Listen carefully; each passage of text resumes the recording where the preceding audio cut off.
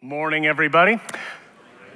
Mentors have always played a really big role in my life. I had the privilege of growing up at a large church. We had a large youth group, and Sundays was leadership training. But over the first 5 years of that leadership training, I was involved in the large group. But in grade 12, my youth pastor pulled me aside and he said, I want to work with you. I want to disciple you one-on-one so that you can do what James says. Do not merely listen to the word and so deceive yourselves. Do what it says. And I thought, wow, this is a big youth ministry. I'd happily meet with you once a week. But he was tough. He put me to work. He would say to me, who are your 4 closest friends in high school?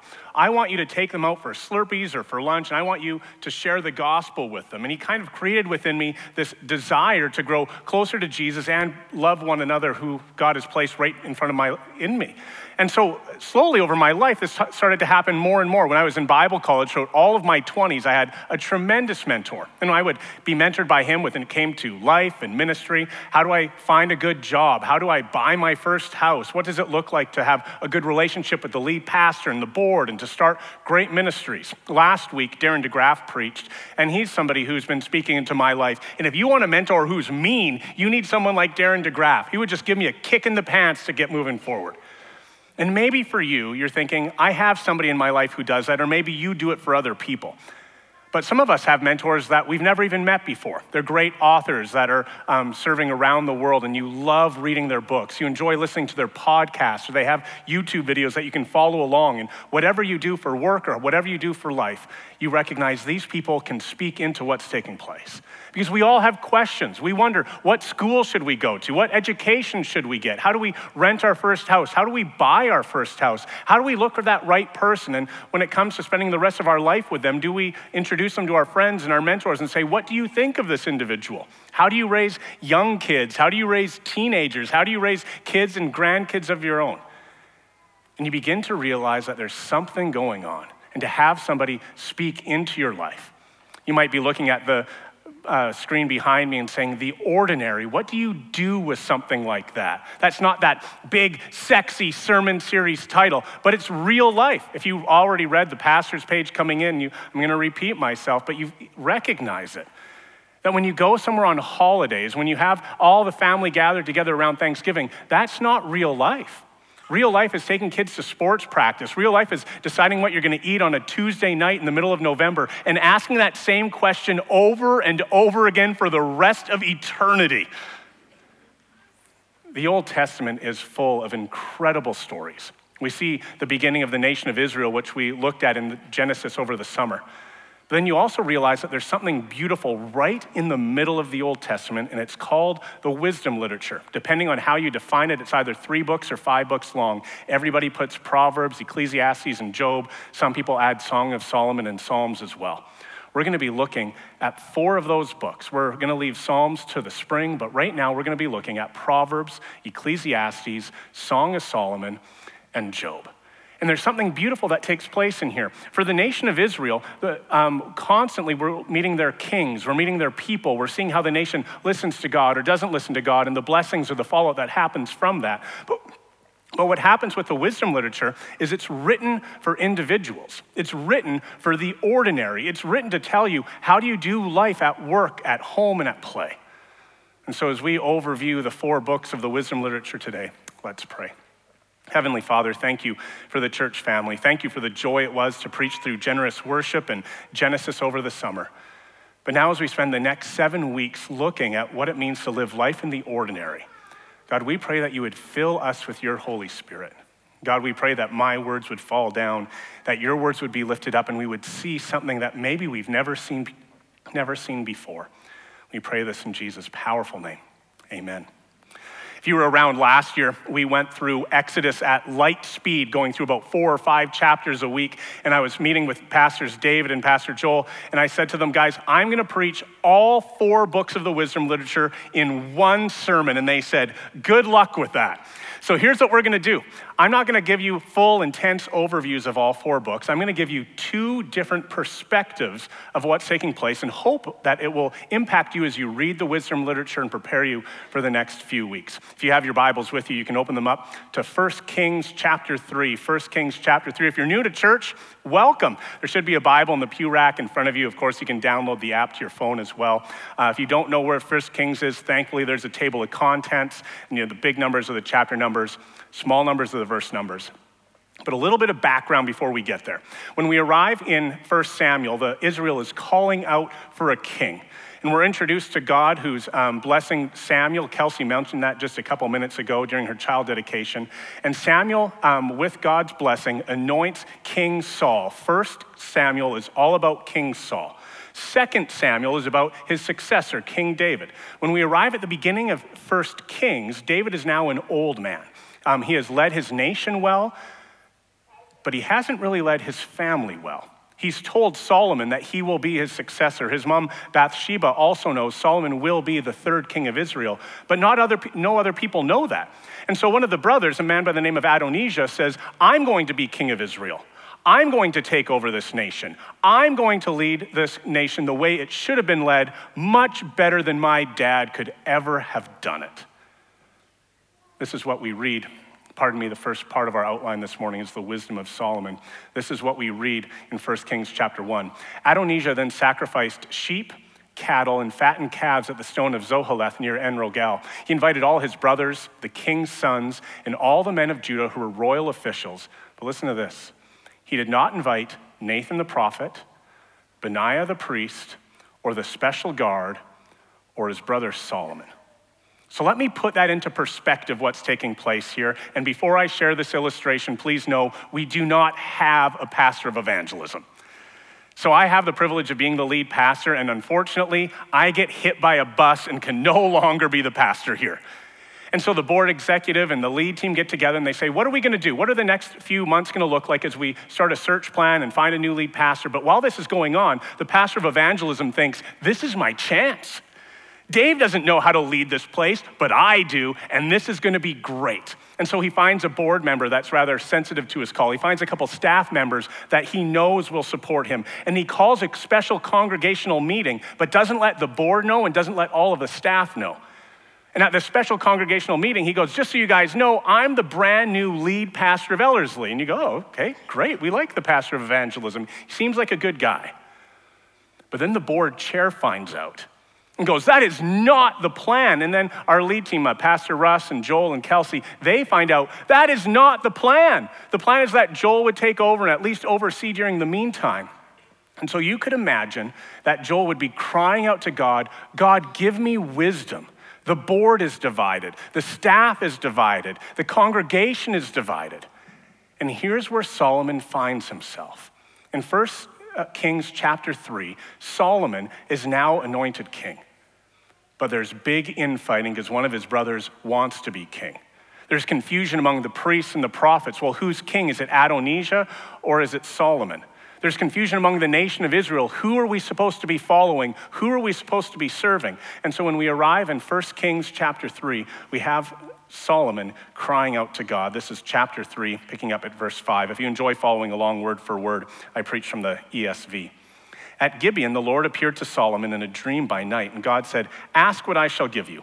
And Solomon said, you have shown great and steadfast love to your servant David, my father, because he walked before you in faithfulness, in righteousness, in uprightness of heart toward you. And you have kept for him this great and steadfast love, and have given him a son to sit on his throne this day. And now, O Lord my God, you have made your servant king in place of David, my father, although I am but a little child. I do not know how to go in or come out, and your servant is in the midst of your people whom you have chosen, a great people, too many to be numbered or counted for multitude. Give your servant, therefore, an understanding mind to govern your people, that I might discern between good and evil, for who is able to govern this, your great people? It pleased the Lord that Solomon had asked this, and God said to him, because you have asked this, have not asked for long life, for riches, or the life of your enemies, but have asked for yourself understanding to discern what is right, behold, I now do according to your word. Behold, I give you a wise and discerning mind, so that none like you has been born before, and none like you shall arise after you. I give you also that which you have not asked, for both riches and honor, so that no other king shall compare with you all your days. And if you walk in my ways, keeping my statutes and my commandments as your father David walked, then I will lengthen your days. If you're familiar with the Bible, the scripture goes on to tell about the incredibly wise things Solomon was doing, and that people from all over the world were coming to see what was taking place. And you might be thinking to yourself, okay, so this is going to be about Solomon's wisdom, and eventually we'll get to Proverbs, Ecclesiastes, and the Song of Songs. But I want to do something different. I want you to see the different perspectives by which the wisdom literature was written, and for that to take place, we need to go back to the Garden of Eden. So in the opening chapters of Scripture, God creates the heavens and the earth and all that is in them. He creates humanity, and Adam and Eve have the privilege of walking with God. And we read in chapter 2, God saying this, "You may surely eat of every tree of the garden, but of the tree of the knowledge of good and evil you shall not eat. For in that day you eat of it, you shall surely die." Now think about how good the Garden of Eden is. There is no sin. Adam and Eve are living in sinless perfection, and God just gives them one command. He says, you can eat of anything you want except that tree. That one tree you can't eat. Everything else is okay. As one of my favorite podcasters says, don't try to be happier than happy. In Genesis chapter 3, a snake comes slithering up, and this is Satan. And he looks at Eve and he says, "You will not surely die, for God knows that when you eat of it, your eyes will be opened, and you will be like God, knowing good and evil." And for Eve, she thinks to herself, this is great. Now I have the opportunity to finally be wise, to finally understand. We read this in the very next verse. So when the woman saw that the tree was good for food and that it was a delight to the eyes and that the tree was to be desired to make one wise, she took of its fruit and ate, and she gave some to her husband who was with her, and he ate as well. The rest of chapter 3 tells about the curse that came upon humanity, upon the world, and upon the animals as well. The snake was cursed that he has to slither along his ground. The woman was cursed that she was going to be in pain during childbearing. The world was cursed and that it would be difficult for men to toil and to labor. Now, you might be hearing this and going, Dave, you just talked and set up the wisdom literature. What on earth does Genesis 2 and 3 have to do with that? Everything. And it's amazing. For Adam and Eve, they sought wisdom of their own. For Solomon, he sought God's wisdom. For Adam and Eve, they brought on pain, on torture, destruction on the world. For Solomon, he brought on plenty, abundance, and life. We read in 1 Kings chapter 3 that Solomon was asking for wisdom. Check out what happens the very next chapter. Judah and Israel lived in safety from Dan, even to Beersheba, every man under his vine and under his fig tree, all the days of Solomon. Solomon is reversing the curse. Adam and Eve lost the Garden of Eden and lost the tree of life, but because Solomon is depending on the wisdom of God, he gives not just his royalty, but all the entire nation their own tree of life and the garden and the vineyard for which they can eat from. It's stunningly beautiful. Reverse of the curse. So let's go through the 3 books that Solomon wrote. Proverbs chapter 1, verses 1 to 7 is kind of the opening, the introduction to the book of Proverbs. What does it mean to be a man of wisdom? And he finishes it off by saying this: "The fear of the Lord is the beginning of knowledge, but fools despise wisdom and discipline." And you might think, okay, well, that's neat, but where is the curse being reversed? Check out what happens in chapter 3. So she, Lady Wisdom, is what? A tree of life. To those who embrace her, to those who lay hold of her, will be blessed. Now you might think, oh, Dave, you just cherry picked to make it something really interesting. Not true. In chapter 11, in chapter 13, in chapter 15, over and over again, wisdom is the tree of life and a blessing to everybody who follows. Solomon recognized that true wisdom comes from God. But Solomon also realizes that occasionally wisdom can disappoint. Once we finish Proverbs, we get into the book of Ecclesiastes, and the book starts like this: meaningless, meaningless, is the teacher. Everything is meaningless, utterly meaningless. What does man gain from all his labor at which he toils under the sun? But it's also pointing back to the garden. Look at these 2 verses side by side. We have Ecclesiastes 1, 2-3 right beside the curse in Genesis 3:17. "Cursed is the ground because of you. Through painful toil, you will eat of it all the days of your life.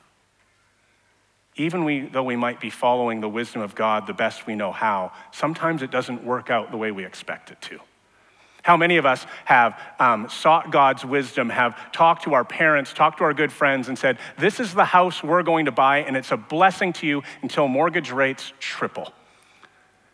And your monthly costs go up $500, $600, $700, $900 and you go, I don't know if I can pay for this anymore. How many of you new Canadians were back in your country that you were born in and you're following God, you're going to church, you're living a good, godly life, and you think, I can't live here anymore. It's too dangerous, it's too scary. I don't know if this is the place where God wants me to be. And so you fly over the pond and suddenly you arrive here in Canada. How many of us have read that proverb that says, raise the child in the way he should go, and when he is old, he will not depart from it? And you're going, God, I did. I raised my kids the best I know how, but 2 of them aren't following God anymore. What do I do? Solomon recognizes this. Solomon also recognizes that if we're to have a wonderful life, that might involve having a spouse to come with us. And he finds in Song of Solomon, chapter 8, set me as a seal upon your hearts, as a seal upon your love. For love is as strong as death, jealousy as fierce as the grave. It flashes of fire, the very flame of the Lord. In Scripture, we have something that's called double fulfillment. And so you might have a prophecy that's fulfilled within the next few years or the next decade or so, but also a prophecy that's fulfilled many years later. And as Solomon is writing about this beautiful love of a husband laying down his life for his spouse, he's also pointing ahead to a greater love. The love of Jesus himself, who loves the church, his bride, so deeply that he will lay his life down for that. And so as we go through Proverbs, Ecclesiastes, and the Song of Solomon, we see this renewal of what's taking place. The Song of Solomon, the entire thing takes place in a garden, so that one day we might be able to enjoy the fruit of the tree that God has to offer for us. That's one perspective, the wisdom of Solomon. There's a second perspective. There's a wisdom for life that's taking place. This time I'll include Job. This next thing I'm about to share with you I found fascinating. Watch this. Proverbs gives teenagers practical wisdom. Song of Solomon is for those young adults, those 20-somethings, and it's about marriage and relationships. Ecclesiastes is the middle-aged man looking about life's random nature, and the book of Job is the wise old sage who sees blessings through all of life, whether it's the highs or the lows, and there's something beautiful that's taking place here. Now, I'm again going to walk you through this so you get to see all the connections between the books because it is incredible. But before I do that, that doesn't mean only teenagers read Proverbs and only young adults read Song of Solomon or anything like that. I would be classified as middle-aged at this time in my life. But my wife told me a couple weeks ago, Dave, you haven't taken me on a date in a few months. And so I need to read Song of Solomon, and I need to recognize that there's something about pursuing my wife and chasing after her. And I think some of our church family is doing that really well because I just saw a bunch of kids on this platform. But there's something else happening here as well. You might consider yourself young, but do you read the book of Job? Do you see that there's beauty even in the midst of suffering, that God is in control of everything that is taking place in your life? And no matter how old we are, we look at the book of Proverbs and recognize something special is there because it's wisdom for all ages. So let's go back to Proverbs. I mentioned just a few minutes ago that Proverbs chapter 1-7 is kind of the introduction to the book, and it says to us that the fear of the Lord is the beginning of wisdom. So the body of the book actually begins in chapter 1, verse 8, and here's what we read. Hear, my son, your father's instruction, and forsake not your mother's teaching. Chapter 2, verse 1, my son, receive my words and treasure up my commandments with you, making your ear attentive to wisdom and inclining your heart to understanding. In chapter 3, verse 1, 4, verse 1, 5, verse 1, 6, verse 1, 7, verse 1, my son, my son, my son, my son, my son. In fact, the Proverbs is 31 chapters long, just shy of 50 times my son is written. Because it's a book about instruction for young men and women. How do we live our lives? How do we seek out new jobs? What does sexuality look like as a follower of Jesus? What does it mean to work hard in life, at work, at home, and at play? What does that look like? And then how does the book of Proverbs end? Does anyone remember? The Proverbs 31 woman. An excellent wife, who can find? She is far more precious than jewels. And then what's the next stage of life? The Song of Solomon. Daughters of Jerusalem, I charge you by the gazelles and by the does of the field, do not arouse or awaken love until it desires. In fact, this is fascinating.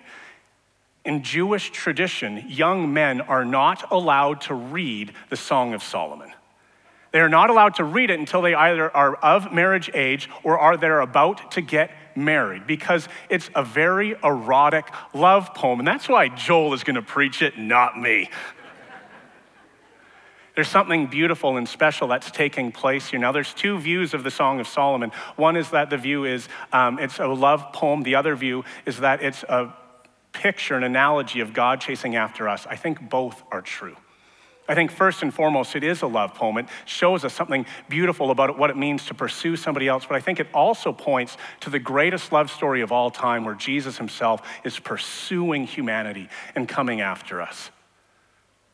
In at the end of Song of Solomon, we read this. This is the very last verse.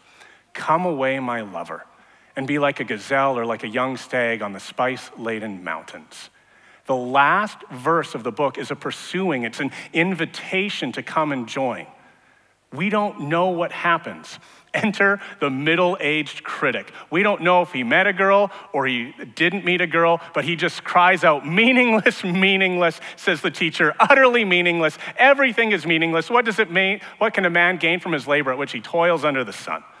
Here's a man who needs the spice-laden mountain, right?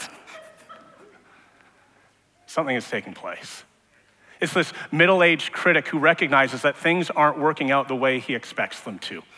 He realizes that in Proverbs we have this idea of this idealism that takes place. But in Ecclesiastes, things don't always work out we expect them to.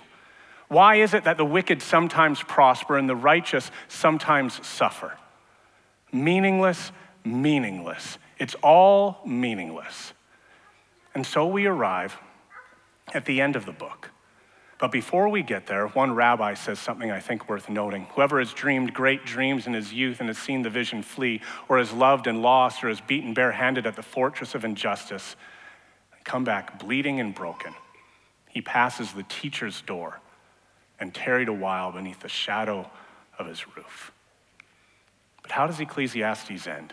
Now all has been heard. Here's the conclusion of the matter. Fear God and keep his commandments, for this is the whole duty of man, for God will bring every deed into judgment, including every hidden thing, whether it is good or evil.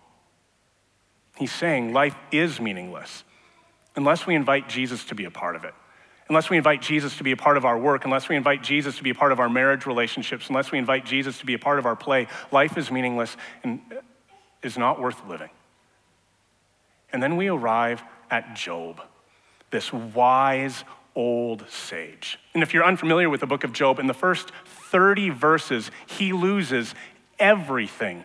His kids are killed, his wealth stolen or destroyed, his health taken away from him, his wife is yelling at him. It's miserable.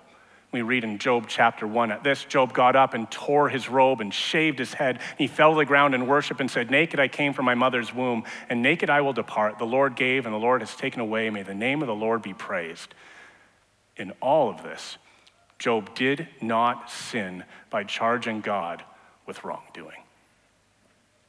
Wisdom for life, Proverbs, Song of Solomon, Ecclesiastes, Job, is the author of Scripture, God himself, saying, we live ordinary lives. We have ordinary jobs.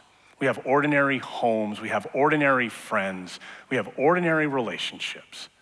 What do we do to bring God in so that we're not seeking wisdom from ourselves?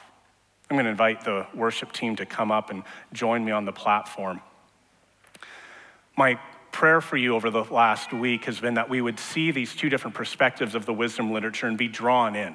That when we're reading through the wisdom literature, we would see the garden and how beautiful it is and the wisdom of Solomon, but that we would also see wisdom for life.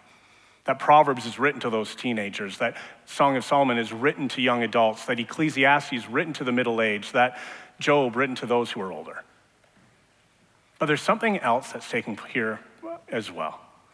Now, perhaps you're here this morning and you might be familiar with that opening chapter from James 1. If any of you lacks wisdom, he should ask God, who gives generously to all without finding fault, and it will be given to him. Over the last 3 months, we've been working hard at developing a post-service prayer ministry. And maybe you're thinking, God, I need wisdom because I don't know what to do at work right now. I don't know how to move my relationship forward. I don't know what to do as mortgage rates skyrocket. I don't know how to lead my family more effectively. We would love for you to come forward. And whether you're doing that during the closing couple of songs or whether you do that after the service, there's going to be people at the front who would love to pray with you. Second thing, as we wrapped up generous worship, we talked about Bible reading and prayer and the engagement of the spiritual practices. If you don't have a Bible reading plan right now, consider reading through the wisdom literature. The book of Job is 42 chapters long. You could read one chapter a day throughout this whole sermon series.